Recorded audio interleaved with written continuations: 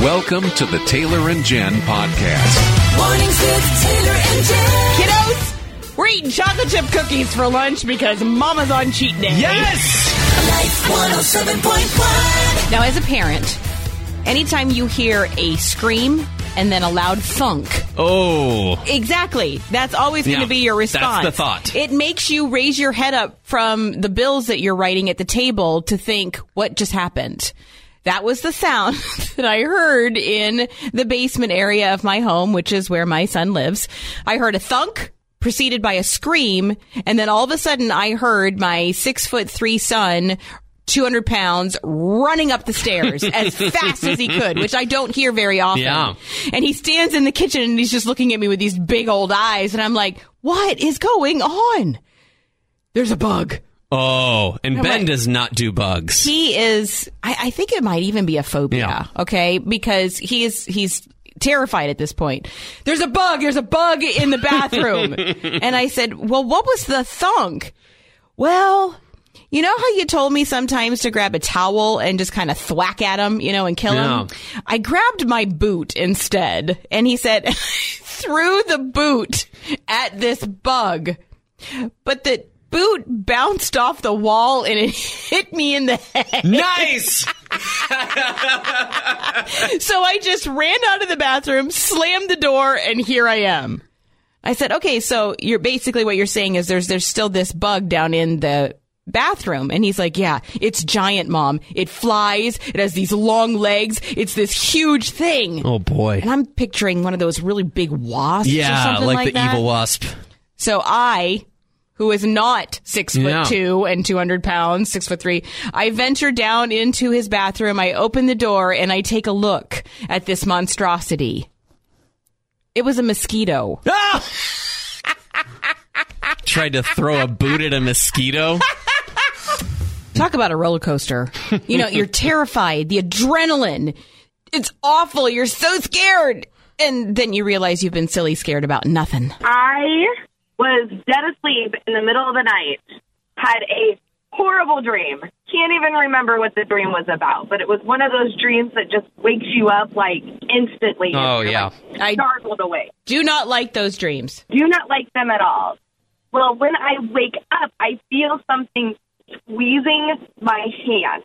Oh. And I instantly put into shock. Just absolutely terrified until I realized it was my other hand. You were holding your own hand. I suppose I was trying to comfort myself.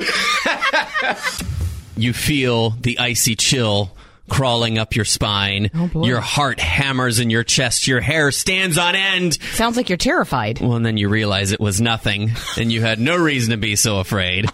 We want to know about that. I mean, the best thing to do is just confess it. We'll laugh worked with you. many years ago at a radio station across the street from a graveyard. Okay. Like, literally, wow. You looked out the studio window, and there are a whole bunch of tombstones just chilling over there.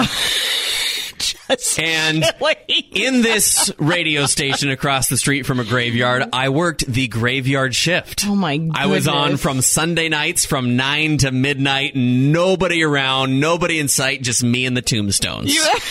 That is a perfect storm. And I remember one night there was a weird electrical quirk with my headphones. And I kid you not, I started picking up some like low band AM radio station of like a doomsday preacher. Oh, no. Talking about the end of the world, and there's going to be fire, and there's going to be this, and there's going to be all this scary stuff. And I'm like, okay, like this is weird, kind of creepy, but whatever. And then what really gets me is out of the corner of my eye, I just see this face drifting by the window behind me. There is a giant smile plastered on this face, and it's just floating. What? And my heart's hammering in my chest, and I'm like, "What? Do I acknowledge it? Do I do? What do I do?" And I turned around, and I'm about to say, "What are you doing here?" And it's a balloon with a Walmart smiley face on it. It was Great Value Terror at 11:45 p.m. I think forgiveness might be really difficult because instead of seeing the person that has wronged you, you see everything that they represent. And you kind of, anytime you think of them, you kind of replay the same 4 or 5 scenes just over and over in your head on loop. And it's just that little closed circuit of pain that you went through. Exactly. You see events and things and loss of dreams and hurt and suffering. You don't see them. And in Louis B. Smetta's book, The Art of Forgiving, he talks about kind of the steps that go toward forgiveness. And I had never thought about this. He says the first step is to rediscover the humanity of the person who hurt us. So you are not forgiving all of the hurts and all of the pain and all of the horrible scenes and no, you are forgiving another human being, another flawed created human being. He puts it like this. He says, when we don't forgive somebody, he says we shrink him to the size of what he did to us. He becomes the wrong he did. If he has done something truly horrible, we'll say things like he's no more than an animal or he's nothing but a cheat. But our no more thans and our nothing buts knock the humanity out of our enemy. He's no longer a fragile spirit living on the fringes of extinction. He's no longer a confusing mixture of good and evil. He is totally the sinner who did us wrong. That's not how I'd like somebody to think about me. Because they could turn that around and say the same thing about us. And the fact is, we are all created in the image of God, and as hard as it is, I think that very first step is just getting to the point where you can say, you are more than that terrible thing you did to me. So forgiveness, not just the name of an old 80s song. Easiest thing on the planet to do, right? Oh, so easy. I think a lot of times we mistake denial and repression. Yeah, I'm not hurting anymore, so I've forgiven them. Yeah, we think that when we forgive, we have to forgive all of the things that happen to us. We forget that that person is actually a flawed human being. Step one is remembering that they are a person too. And step 2 from Louis B. Smetta's, which sounds kind of simple, but it's not, is you let go of your right to get even. Right? Don't tell me that. I think I want to get even. There's this really interesting thing that goes on, and Smetta's talks about it, where he says there's a difference between vengeance and justice. Yeah. And if I'm going to go take vengeance, I need to feel happy about what I've done finally. Where justice is a proper moral accounting. And who among us really can mete out that justice as flawed human beings? Really, it's something that has to be left up to the Lord. Which is why I think as believers, we have a unique ability to forgive, that we can acknowledge the brokenness of somebody and acknowledge you did something wrong. But we can also say we have a good God who is a true judge, and he can come up with justice way better than I can. Well, things have turned a little contentious here at Life 107.1 because Taylor and I started talking about chocolate chip cookies. But here's the problem. And I know this is going to be a shocker. Taylor and I disagree on the perfect chocolate chip cookie. I think they should be somewhat crispy. I love that crisp chocolate, floury, salty, little bit sweet crunch. I love crispy chocolate chip cookies. I'm all about the chewy. Like, it almost tastes kind of juicy from like when you're mushing it all together. Yeah, there's some butter coming out in there. That's when you're in cookie heaven. You can't dip it into milk when it's like that. Oh, yes, you can, Jen. No, you Oh, yes, you can. All things are possible for he who believes. Chocolate chip cookies are an important part of the American tapestry. I personally like my chocolate chip cookies to be a little bit crispy. And I still love her as a sister in Christ. I prefer my chocolate chip cookies to be chewy. I want the butter to ooze out as I bite into it. Do you have thoughts on chocolate chip cookies, Lori? Yeah, chewy. I'm sorry, Jen, but it's chewy. So describe the perfect chewy chocolate chip cookie to me. Maybe you'll win me over. Oh, it melts in your mouth, and like Taylor said, the buttery flavor. It's just making me hungry thinking of it, too. I need a chocolate chip cookie stat. I've been on a Me very too. strict diet for over 3 weeks. I would eat a chewy one, a crispy one. I'd eat one off the floor right now if I could. Deep fried, not fried. I would eat it raw. I don't blame you. I would, too. Dr. Heidi, I recently read a quote from C.S. Lewis. He said, "We often look at things as interruptions in our life, but really, they are actually our life." So basically what he's saying is, don't look at something like COVID-19 as an interruption. It is your life. But so many of us want to fast forward to 2021 because we just want to get 2020 over. And we're thinking that this is just a pause, but it's life. It is life. And if anything has reminded us that it's not going back to normal, I think it's the back to school plans that are coming out, right? Yeah. And the sports teams that are not looking the same even into the fall. And I think I was one of those people that was holding on to hope, like, okay, maybe this fall, it's not going to happen. Yeah, I know. Right? It was me too. Of course, by the school year, everything will be normal. We all keep on thinking just a few more days, few more weeks, and we're going to be back to normal. The reality is I think as we're all seeing, it's going to take a lot longer. And acceptance is the first step in making peace with that. Just facing the reality that, okay, this, and I hate the term, but this is the new normal. This is life as we know it. And in Lord of the Rings, Frodo says, I wish I wasn't living in this time. I don't want this task. And Gandalf reminds him that no one wants to live in this time, right? And quite frankly, none of us want to be living in this time. None of us want to be sorting out what is happening. How do we handle it? How do we stay safe? How do we keep our families safe? What does education look like? What does work look like? None of us want to be living in this time, but the truth is we are. And the other piece of this is we might be surprised, but God is not. And so we have all been prepared for such a time as this. And as we remember that truth and remember that we can live out Christianity regardless of what society around us looks like, I think that can give us some hope. But there is grief to this. We accept it and then we grieve the loss of what we thought our days would look like. Maybe we got tired of the unending days of busyness and routine and sports and go that we had before, but we're missing that now. Yeah, we are. And that's a grief and that's a loss. And putting words to that is so important. When you come home and you're cranky and you're on the weekend and you're not going to the sports games that you thought you were and you're sitting at home and you're feeling cranky, put words to that. I'm sad that we're not doing our normal summer things.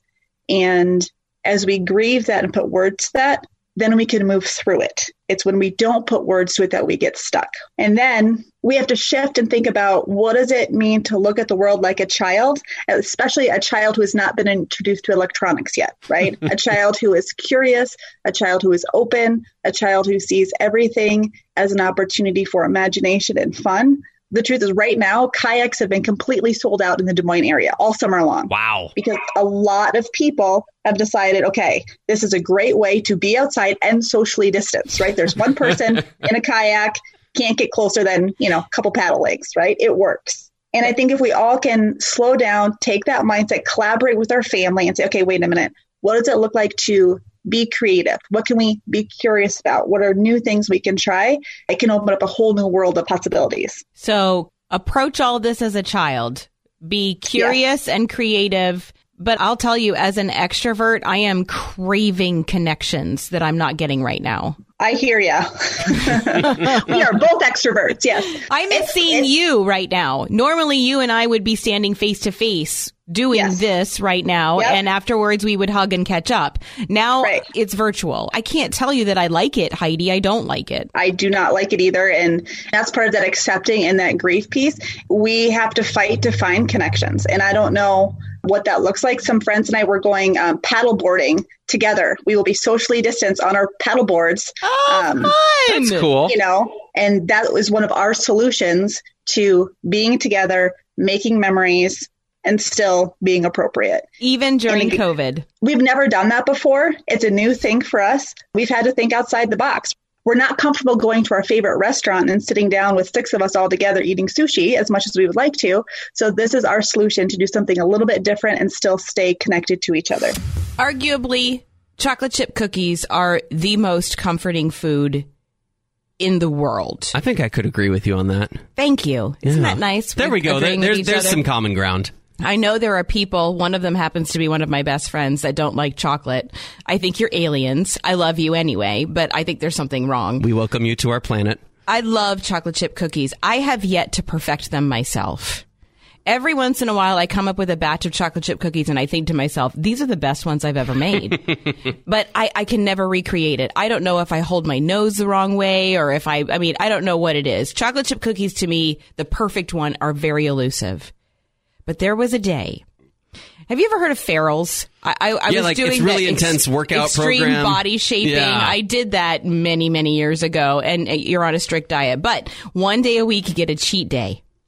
So I was looking forward to this Saturday because it was a cheat day, and I knew what I was going to do. I got up and I started making chocolate chip cookies. Yeah. And I made like 3 batches of chocolate chip cookies.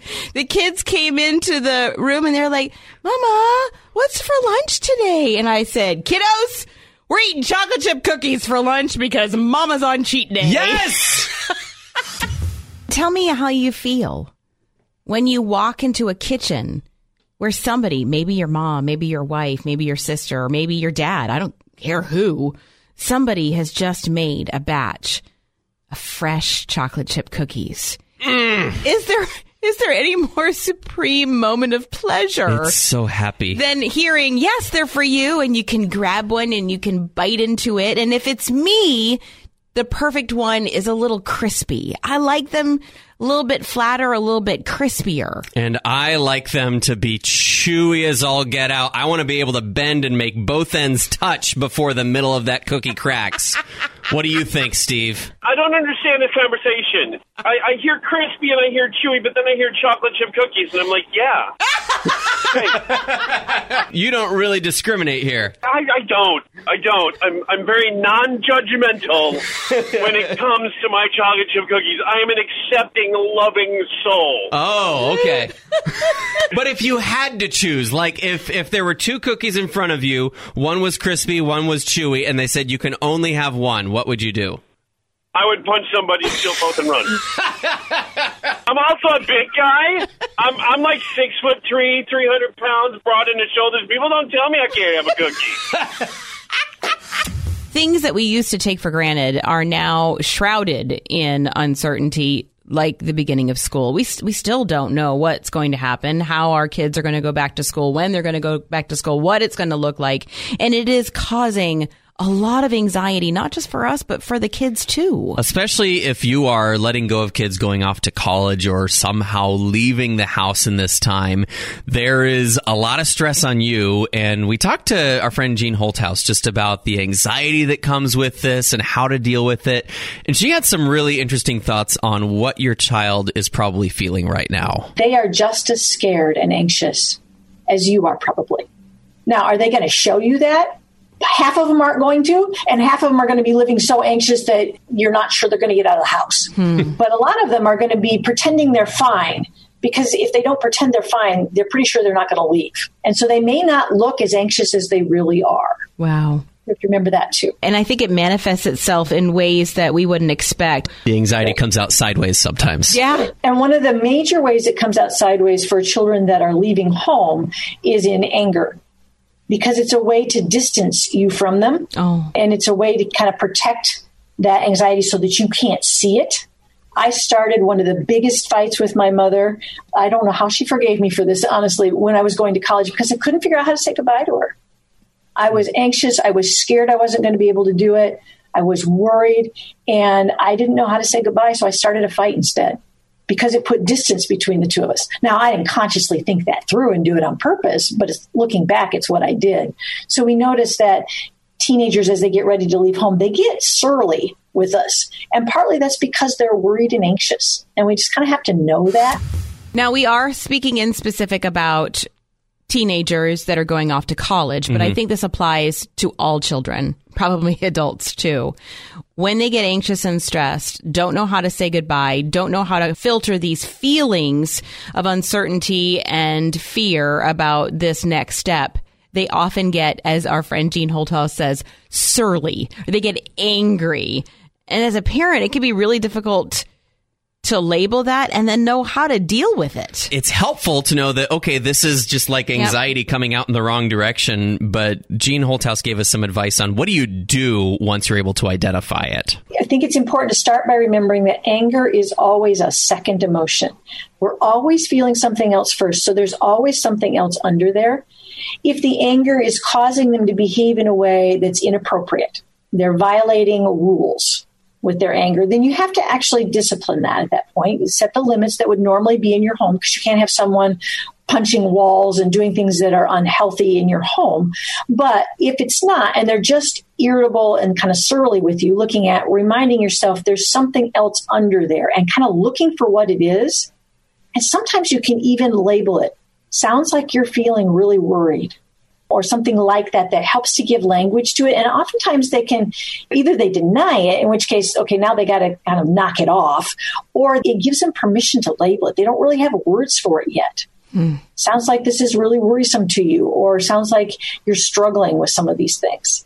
Can kind of be a way to start a conversation with them. I was not 18 when I finally learned that just because I'm angry, it doesn't mean that it's the person in front of me's fault. That is hard to learn. What? It feels like it is. Oh, my goodness. When I finally learned I could be angry at something besides a human, it was so relieving. This is not the college experience that our children expected to have either. No. So there's a level of anger they're going to have about the fact this isn't the reality they wanted when they went to college. They didn't have the reality they wanted to end high school, and now they're starting college, and it's still not right. And so we're all edgy about those things. We were talking about the life hack of putting an empty box in the bottom of your closet and, using it to kind of clean things out when you pull them out and realize, I don't want to wear this, or I don't think this fits me. Throwing your stuff down in that empty box, and then at the end of the month, just donating it. You get extra closet space. Great way to clear it out. And you asked me, well, how much more closet space do you need? And I had to make an admission to you. Mm-hmm. It's safe. You can confess. You can say it. I like clothes. I have my clothes in more than one closet. Yeah? Yeah. How many more than one closet? Don't ask me that question. Oh, okay. First of all, my house is old and the closets are itty bitty. Okay. It used to be that, women only had like 5 dresses. I go through 5 dresses in a week. But yeah, so right now I currently have clothes in 4 of the closets of my house. How do you feel after admitting that, Jen? A bit sheepish. They're really small closets. Okay, can I just... Is that your justifying point here? It is true. I need to clean out my closets because currently I have clothing in 4 different closets. I share some with my daughter. I share some with the coats. I need a help. And, well, I mean, you have this little method of putting a box in your closet that you can put away clothes as you realize you're not going to wear them. Yes, I do. I just read that life hack yesterday, and I think it sounds like a fantastic idea. Ev has some advice for you in your 4 closets. You know what that means, Jan? You need 4 boxes. One for each closet. Right. That is absolutely true. Yep. I hate to say how many boxes I need. I'm starting to wonder if this is just like a normal thing, keeping clothes in multiple closets. Well, when you've got little teeny tiny closets like I do and a lot of clothes, there's an issue. In our house, we've got our master bedroom closet, which is a small closet, and Lindsay has enough clothes that I have been relegated to the bottom right corner of the closet. And it's also the bottom right corner where our dirty laundry hamper is. So there's like a stretch of about a foot or 2 that I can't hang clothes or they'll just be dangling over the dirties. And so that whole closet is all of Lindsay's stuff. But then she also has a closet in the guest bedroom where she hangs up her dresses. She has a closet That's why you have a guest bedroom. She has a closet in the office where she hangs up her T-shirts. Wait. Where are all of your clothes? In the master bedroom closet. In that one tiny little section? In the bottom right corner. That's all you need. She's got 2 2/3 closet, and you got the last third. Jen, I have my 6 shirts that I rotate through. I don't need a lot of closet space. I'm not sure if I should feel guilty or just a little sheepish about the fact that people now know that I've got clothing in 4 different closets. 4 different closets. Now, remember, my closets are tiny. Yeah, you keep on saying that. They're tiny, so you have to use a lot of closets. What do you think, Kelly? You are not alone. And quite frankly, I think it's an awareness thing, because when you first hear somebody talk about that, you're like, oh, she has a problem. And all of a sudden you realize, guess what? You have the same problem. How many closets are your clothes in, Kelly? Well, I don't even know if I want to divulge that information. However, the only thing that's making me feel better about my senior that's leaving in like 12 days, he's going to college, and I'm so sad. The only silver lining is that there will probably be a little bit of extra space in his closet. Ta-da! That's all. I'm going to be crying in there with my clothes. This has been the Taylor and Jen podcast. You can hear more from Taylor and Jen weekday mornings online at life1071.com or on the Life 107.1 app.